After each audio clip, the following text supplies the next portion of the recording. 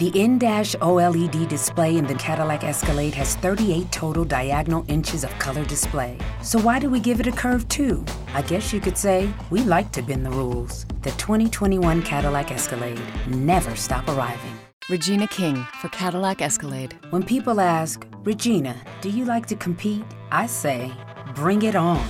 Those are the moments that drive you to achieve more. And when you win, you keep reaching higher. To me, that's what the Cadillac Escalade represents. It's always evolving in technology, in design, everything. Because success isn't the end, it's just the first step to what comes next. The 2021 Cadillac Escalade. Never stop arriving.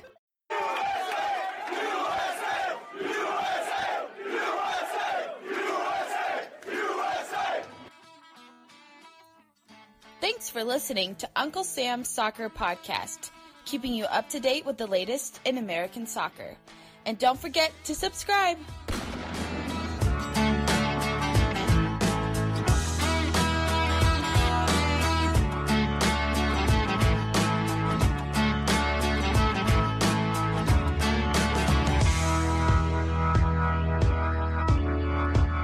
Hello everyone, welcome to Uncle Sam's Soccer Podcast. You know us, Steven Jodorant, Armand Kafai, Jake Watroba. Today's episode, we preview the Women's World Cup. Yes, hit that subscribe button, whatever podcast, streaming outlet you're on. Leave us a 5-star review. Follow us on Twitter at UncSamSoccerPod. And fellas, we finally have a World Cup in which the U.S. will take part. It's been quite some time, huh? It's been a minute, right? It's been what, 4 years? 2015, right? Oh yeah, 2015. You forgot what the other ones were. No, come on, Steven. Oh yeah, that's true. Come on, Steven. The women always seem to, make the World Cup and perform admirably. The men, well, we don't know what happened last year, so. yeah, 4 years, man. It feels like 5. Feels like it's been a generation ago the last time we saw a U.S. compete at the World Cup. Jake, the excitement, it's rather interesting. There's a lot of nerves going around. Well, yeah, given how the U.S. performed in the 2016 Olympics in Rio when they lost in I believe it was the round of 16 to the Swedish national team, there are a lot of nerves. And this team got off to a rough start following those Olympics with 3 losses in 2017, but they have a string of 31 consecutive unbeaten matches right now. So if you're a U.S. fan, you have to feel pretty good about their chances. Yeah, absolutely. Now, listeners, we will have Henry Bushnell of Yahoo Sports call in, chat about the Women's World Cup. He's going to give us a broad preview. And question of the day, what are you most looking forward to in this summer's World Cup? Tweet at us at UncSamSoccerPod for it. And guys, I'm going to begin this with simply saying I want to talk about the French nation as a whole. They obviously won the 2018 World Cup. Now, can they do it again just a year following it? No country has ever held both the men's and women's World Cup. France, who hosts the nation, have a big opportunity here to do something that's never been done before. Obviously, I think all the tickets are sold. Good luck finding tickets. It seems like they're going to be ready for it. They have the infrastructure. People are excited in France. They have a strong team. This will be a fun team to follow just because you got the home crowd behind them. And they got sick jerseys. Oh, yes. Those kits jerseys they have are glorious. I mean, my goodness. I think it should be a fun experience to watch. I mean, look, whenever you see even like a smaller event like the U20 World Cup, for example, they're playing in Poland, and whenever Poland's playing, it's all raucous and loud because it's the host nation. So it's always fun to see the host nation play, and I think, especially with France and how good their team is, I mean, some people are even tabbing them as the favorites. So I think it'll be fun to watch. They sit 4th in the rankings. The Americans are odd-on favorites, but France follows at 7-2, Germany 11-2, England at 7-1, Netherlands 16-1, and Japan also at 16-1. But think about it. Let's go back to 2016, the European Championships, where the French team, the men's there, wasn't necessarily the best. They struggled, but man, that home field advantage really pulled them through and carried them to the final, ultimately losing to Cristiano Ronaldo and Portugal but the home field advantage cannot be ignored, and France will have a huge leg up on everyone else. And I'm sure the Americans will have a great draw because Americans love to see their teams play. But this will be interesting. Now, question of the day, Armand, what are you most looking forward to in this summer's World Cup? I'm really interested to see the performance of Sam Kerr. Many people have talked about how she was arguably one of the best players in the world last year. And she didn't win the awards for it or anything, but she's a very goal scoring forward. She had 16 goals in 20 matches for the Red Stars of the NWSL, and currently has 6 goals and 6 starts. I want to see how she does because the Australians group, it's not really a really easy group. They're playing Italy and Brazil and Jamaica.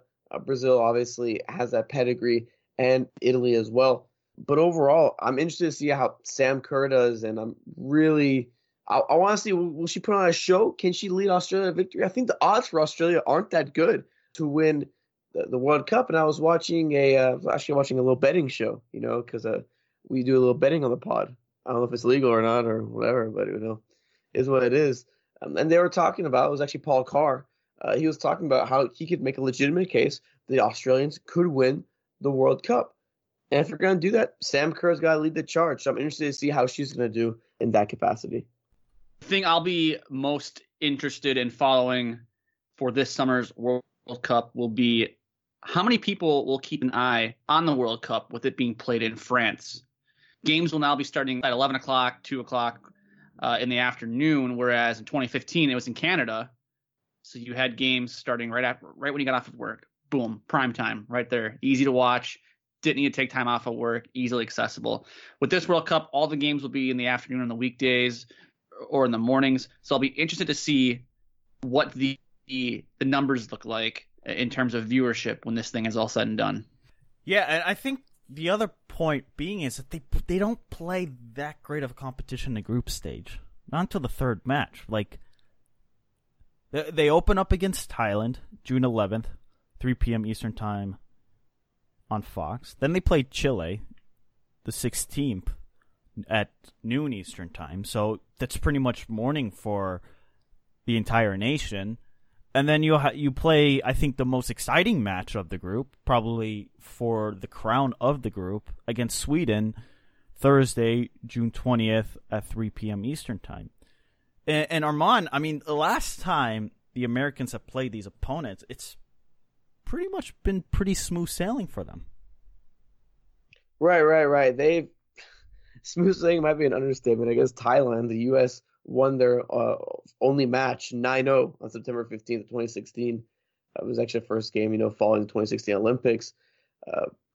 With Chile, they beat them 3-0 on August 31st and then 4-0 on September 4th. So, I mean, again, smooth sailing, but it's that match against Sweden, looking back. Remember, guys, they did beat Sweden 1-0 in 2017, but remember, in the Olympics, that was a team that knocked out the U.S., and I don't know if you guys remember, but that was also the time where Hope Solo came out and said, we played against a bunch of cowards, talking about the Swedish national team. So I guess you could say, like, the first 2 games, like, hey, you might watch them, for, U.S. pride, but they should win those 2 games. Where I don't think we're being wrong by saying they should have 6 points going into the game against Sweden. Oh, absolutely. And I think Sweden could easily say they'll have 6 points too, and it's whoever takes the group. And at that point, the group will, if Sweden and the Americans have 6 points each, the group is settled. Like, there's no chance the other 2 nations have a chance to progress. So, question there is, what is the bigger advantage? Winning the group? Resting players? What do you do? Do you go for a draw? Goal differential might come into play depending on the scores of the other games, the head-to-head. What do? You want to keep the momentum? So there's going to be a lot of talking points leading into this match against Sweden. Remember, Sweden have kind of something to play for based on those comments from Hope Solo. You don't. Another question for you guys is: do you think those comments have a resounding effect? Do you think Sweden will get up for that game against the Americans? I mean, if I were the Swedish coach, I'd plaster those comments all around. Hey, do you remember last time we played the Americans in a meaningful game? Something that really mattered on the world stage. This is what they said about us. Go out there and show them what we can do. they have to get them up for the game, right? They have to make them more motivated. I mean, if you're an athlete, you're looking for every little bit of extra motivation you can get to get up for a game. I mean, granted, that was 4 years ago. That was Hope Solo. She's not on the team anymore. But if you're Sweden, if you're the coach of Sweden, yeah, you're tacking that quote to a bulletin board, and you're saying they called us a bunch of cowards in Rio. Let's go out there and show them that we're not cowards. Let's go get the win. Also, I've been looking at the bracket, and this puts up a very interesting scenario because the winner of Group F, which is the group that the United States is in, will actually play the winner of Group A, the group that France is in the quarterfinal stage. But you could make an argument and say, hey, maybe rest up some players if they get those 6 points and may not go for a win or something, but set yourself up for a more competitive advantage, I guess. But you make the argument for that, but I don't think Jill Ellis did it. I think she wants to go for all 9 points and keep the momentum going. Keep the momentum going. It's risky both ways. Yes, very risky. Up next, Henry Bushnell of Yahoo Sports.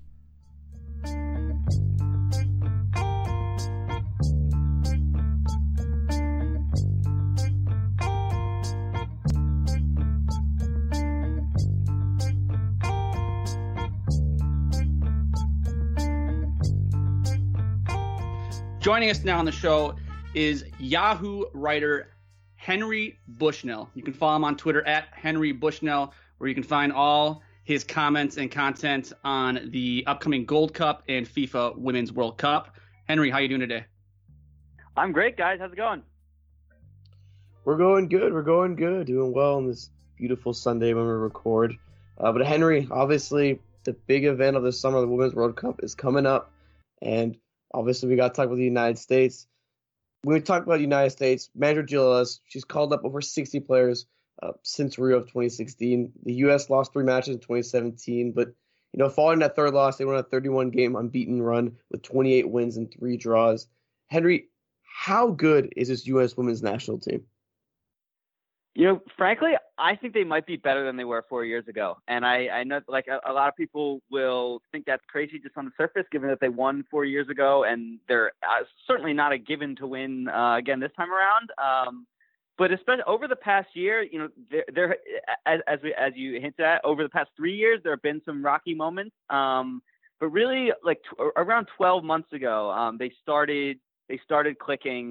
They were probably, frankly, they were ready for a World Cup to begin, last summer or last fall, when they were probably at the peak of that unbeaten run and their top form.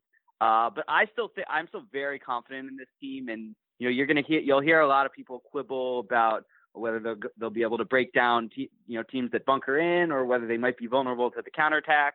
But there's talent up and down the squad. They're insanely deep.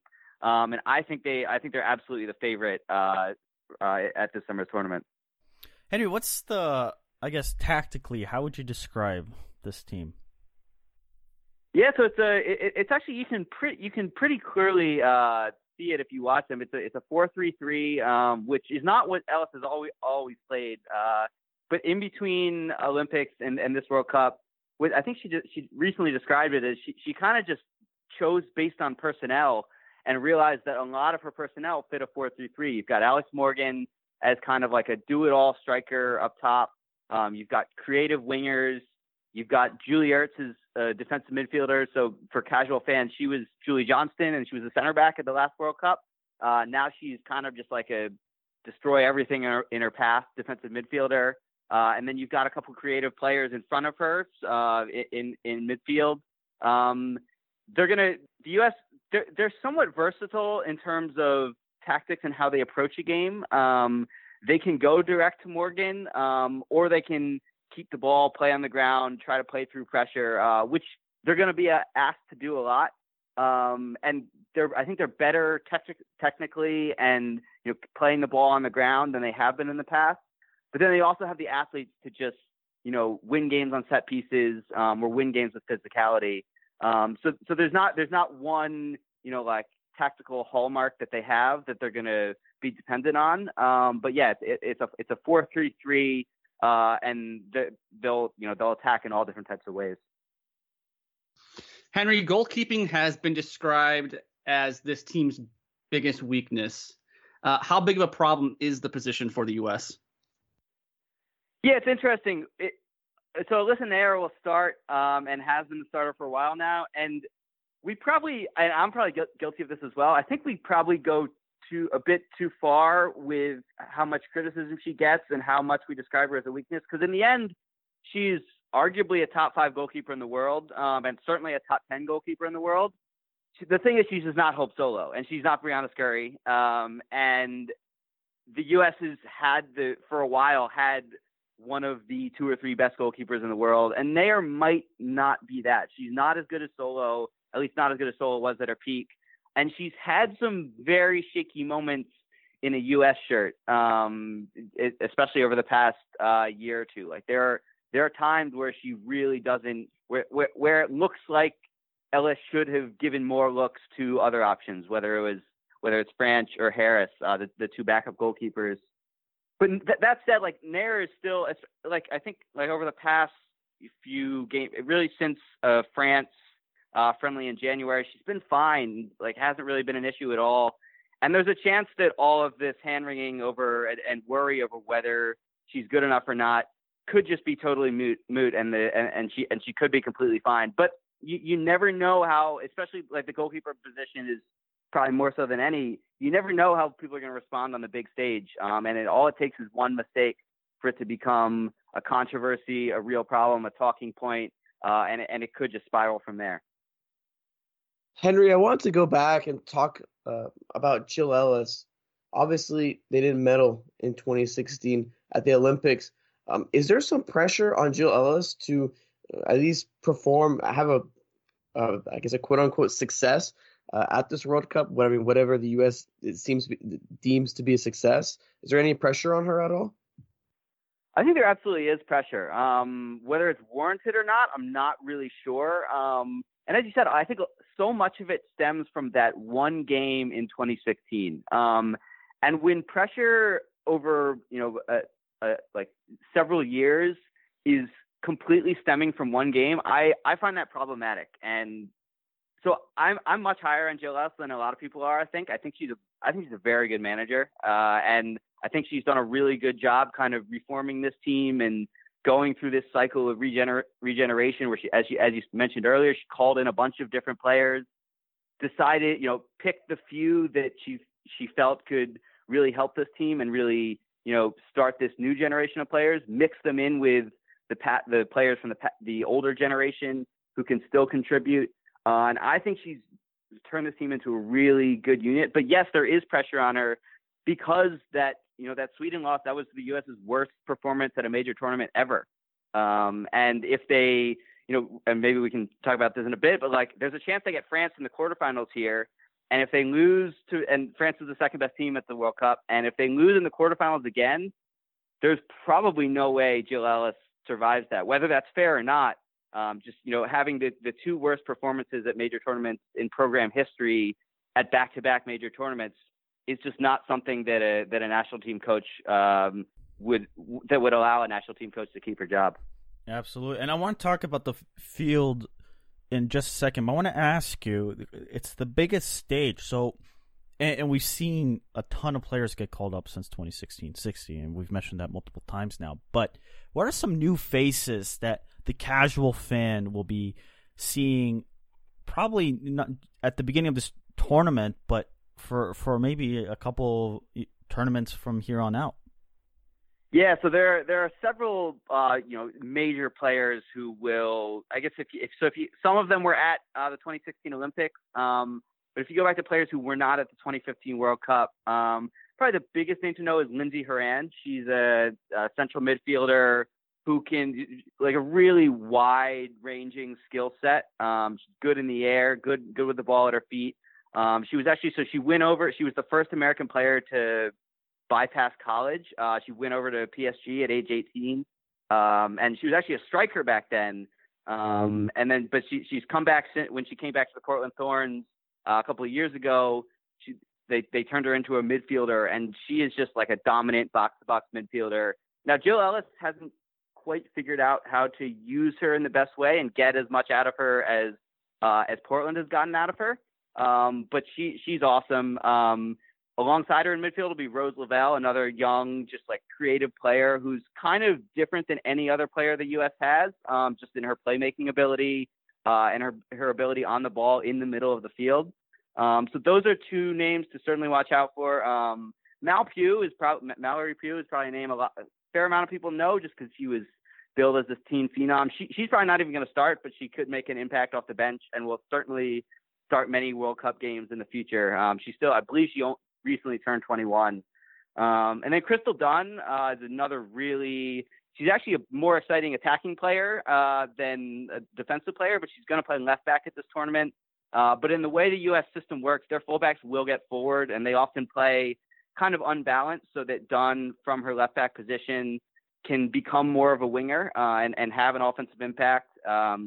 So I'd say those three players are probably the younger players to watch, who casual fans might not be super familiar with.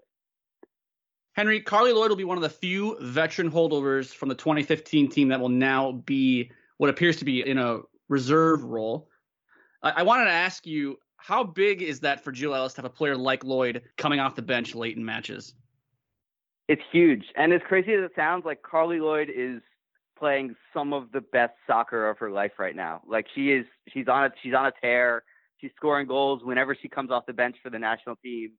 She scored a couple goals in NWSL right before national team players left to go to camp to prepare for the World Cup. And yeah, frankly, I think I saw the other day that she's has the 5th or 6th shortest odds for the Golden Boot, and I honestly might put some money on that. Like I think there's a chance that she can play a role in any type of game. Say the U.S. is beating Chile or Thailand 1-0 or 2-0 early in the second half. Carli Lloyd's the type of player who can come off the bench and just relentlessly go at a tired defense and an overmatched defense. And score like 2 or 3 goals in a second half. She's been playing really good lately. She's changed her game from what she was in 2015 when she was a midfielder. Now she really is a striker. But I think she's smarter than she's ever been. And I think she could have a really major impact at the World Cup. How important is it, Henry, for Jill Ellis to also manage that as well? Because I think Carli came out. Actually, I remember Carli came out and said, "Hey, look, I don't want to be on the bench." Like, how important is it for Jill to manage that, or is Carli's mentality more of what, it's wherever the coach wants? But obviously, she isn't pleased not to be starting. Right. No, yeah, she said I think I should be starting. I want to be starting. I'm not okay coming off the bench. But I bet Ellis and even a lot of the players who are playing in front of her would tell you, honestly, that's the attitude they want her to have. And, they want her to be pushing. And that doesn't mean that she should be I think it's okay to say that you're totally fine with her saying that, but also B, acknowledge that no, she shouldn't be starting. Like Alex Morgan as a 90-minute player, from the start is better than her, and can do more all around for the team. So I think if all goes to plan, Carli Lloyd will have a major impact, but it will never become a controversy that whether she should be starting over Alex Morgan, because she shouldn't. But so as long as that, and the media will probably try to push that talking point if Morgan isn't scoring and Carli Lloyd is scoring off the bench. But I don't think, within the team, I don't think it's really a major problem. Henry, let's talk about the field. France, they're hosting it. They have an opportunity to do something that's never done before, and that's capture both the men's and women's World Cup in years in succession. How prominent or how dominant can this French team be, and how scary should the U.S. be in the fact that they could be facing them in the quarterfinals? Yeah, I think it's really the one team that is possibly in the U.S.'s head a bit, and that the U.S. might be worried about. I've heard multiple U.S. players kind of mention, not even ask specifically about it, but say the pressure's on France, on home soil, they're the ones who should be feeling the pressure, almost the U.S. players trying to deflect pressure off themselves. So if you ask them who their biggest challengers are for the World Cup, they might not say France, but they definitely, in their heads, they would say France. They're thinking France. France is definitely the second best team, and maybe some would argue the best team. They have the core of Lyon on the women's side has won the past 4 women's Champions League titles in Europe, and the core of that Lyon team is the core of this France team, and it's a team that's kind of been building to this moment, been building to the 2019 World Cup that they knew they were going to host. They've got a lot of players in their prime, all different lines of the field, whether it's, center backs. Wendy Renard is a center back whose name you'll hear a lot. She's 6'2". She's, great all around player. Amandine Henry is their defensive midfielder. She's awesome. They've got a several forwards who have been scoring for them for years. They sort of like the U.S. They're possibly not as deep as the U.S. 1 through 20, but 1 through 13 or 15, they're just as deep as the U.S. and arguably just as talented, like in terms of the top players as well. Henry, the English women made a sort of Cinderella run in 2015, going deep into the World Cup. Can we expect the same from the English this time around? Yeah, expectations are even higher for them this time. And I think they're better. I think this is the most talented team they've ever had. Similar to some of the other teams we talked about, both the U.S. and France, like they have so many good attacking players, more than they've ever had. And it's going to be tough for Phil Neville, who's their manager now, to kind of find minutes for all of them and find roles for all of them. And there's a wide age range too. They've got a talented 20-year-old attacker. They've got players who are in their 30s who still absolutely merit a place in the team. So yeah, I think that English team is more talented than the one from 4 years ago. Now, that doesn't necessarily mean that they're going to get as far as they did 4 years ago. And there's a chance that it ends up being a disappointment, but the expectation for them is I think anything less than a semifinal for them would be considered a disappointment. Henry, final question. We're going to do a little fill in the blank. Okay. Finish this sentence. The U.S. women's national team will win the World Cup if... That's a tough one. Honestly, if Alex Morgan plays to the level that she can, I think she's one of the most important players on this team, and she hasn't been scoring goals like she often does for the national team recently. She 1-2 years ago she was on an absolute tear. Recently she hasn't really been, but if she can finish at the level we know she's capable of, I think the U.S. is going to be tough to beat. Henry, we appreciate it. Just wanted to give you the opportunity to add anything else you'd like and go ahead and plug where we can find your writing, your work. Yeah, absolutely. You can find me on Twitter at Henry Bushnell, HenryBushnell. And we've got a hub for all our preview content for the World Cup at Yahoo. If you go to Yahoo's soccer page, or if you just search Yahoo Sports World Cup Preview Hub, you can find it. We've got a lot of good stuff from features to rankings to U.S. analysis and stuff. We've got a lot of great writers who've been putting in a lot of work on this. So yeah, would love if you guys if everybody could check it out. And appreciate you guys having me on. Oh, thank you.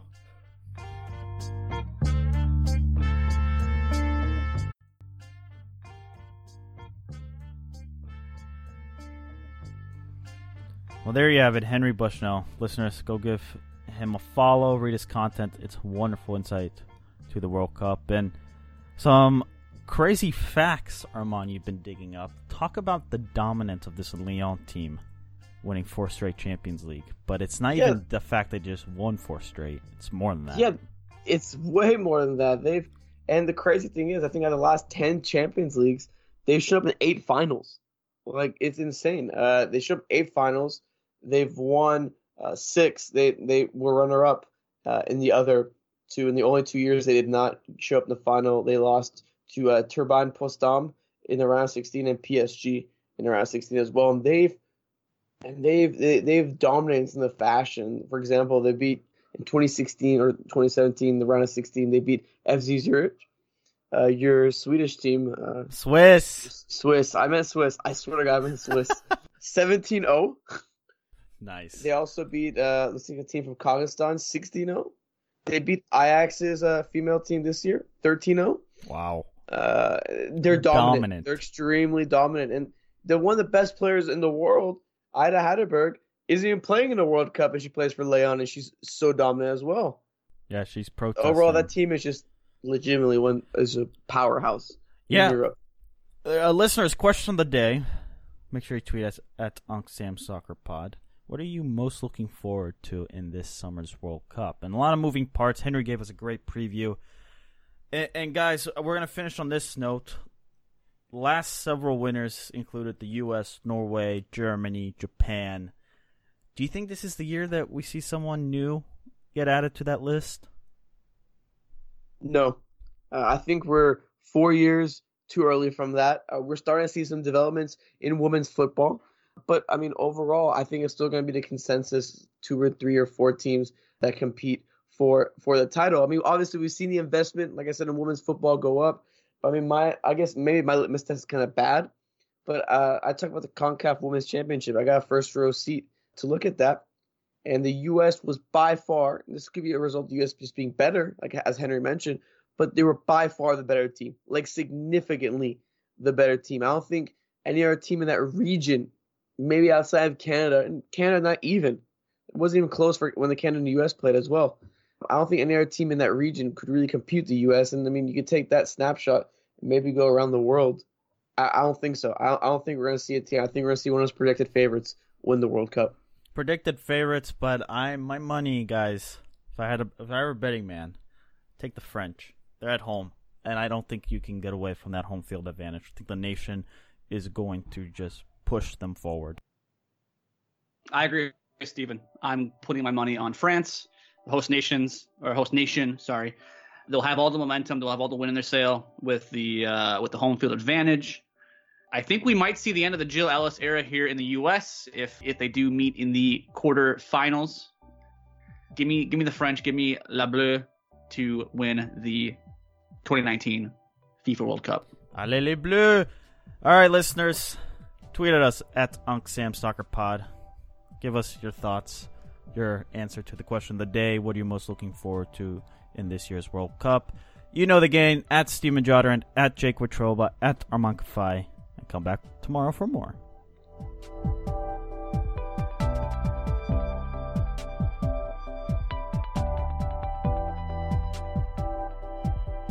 Come stay and play at Live Casino and Hotel. Welcome to one of the biggest casinos in the country with luxurious, clean rooms, upscale dining, and the grandest payouts. Now offering stay and play and all-in packages, including $50 free slot play, VIP parking, VIP casino access, and more. Book now at livecasino.com or call 443-445-2929.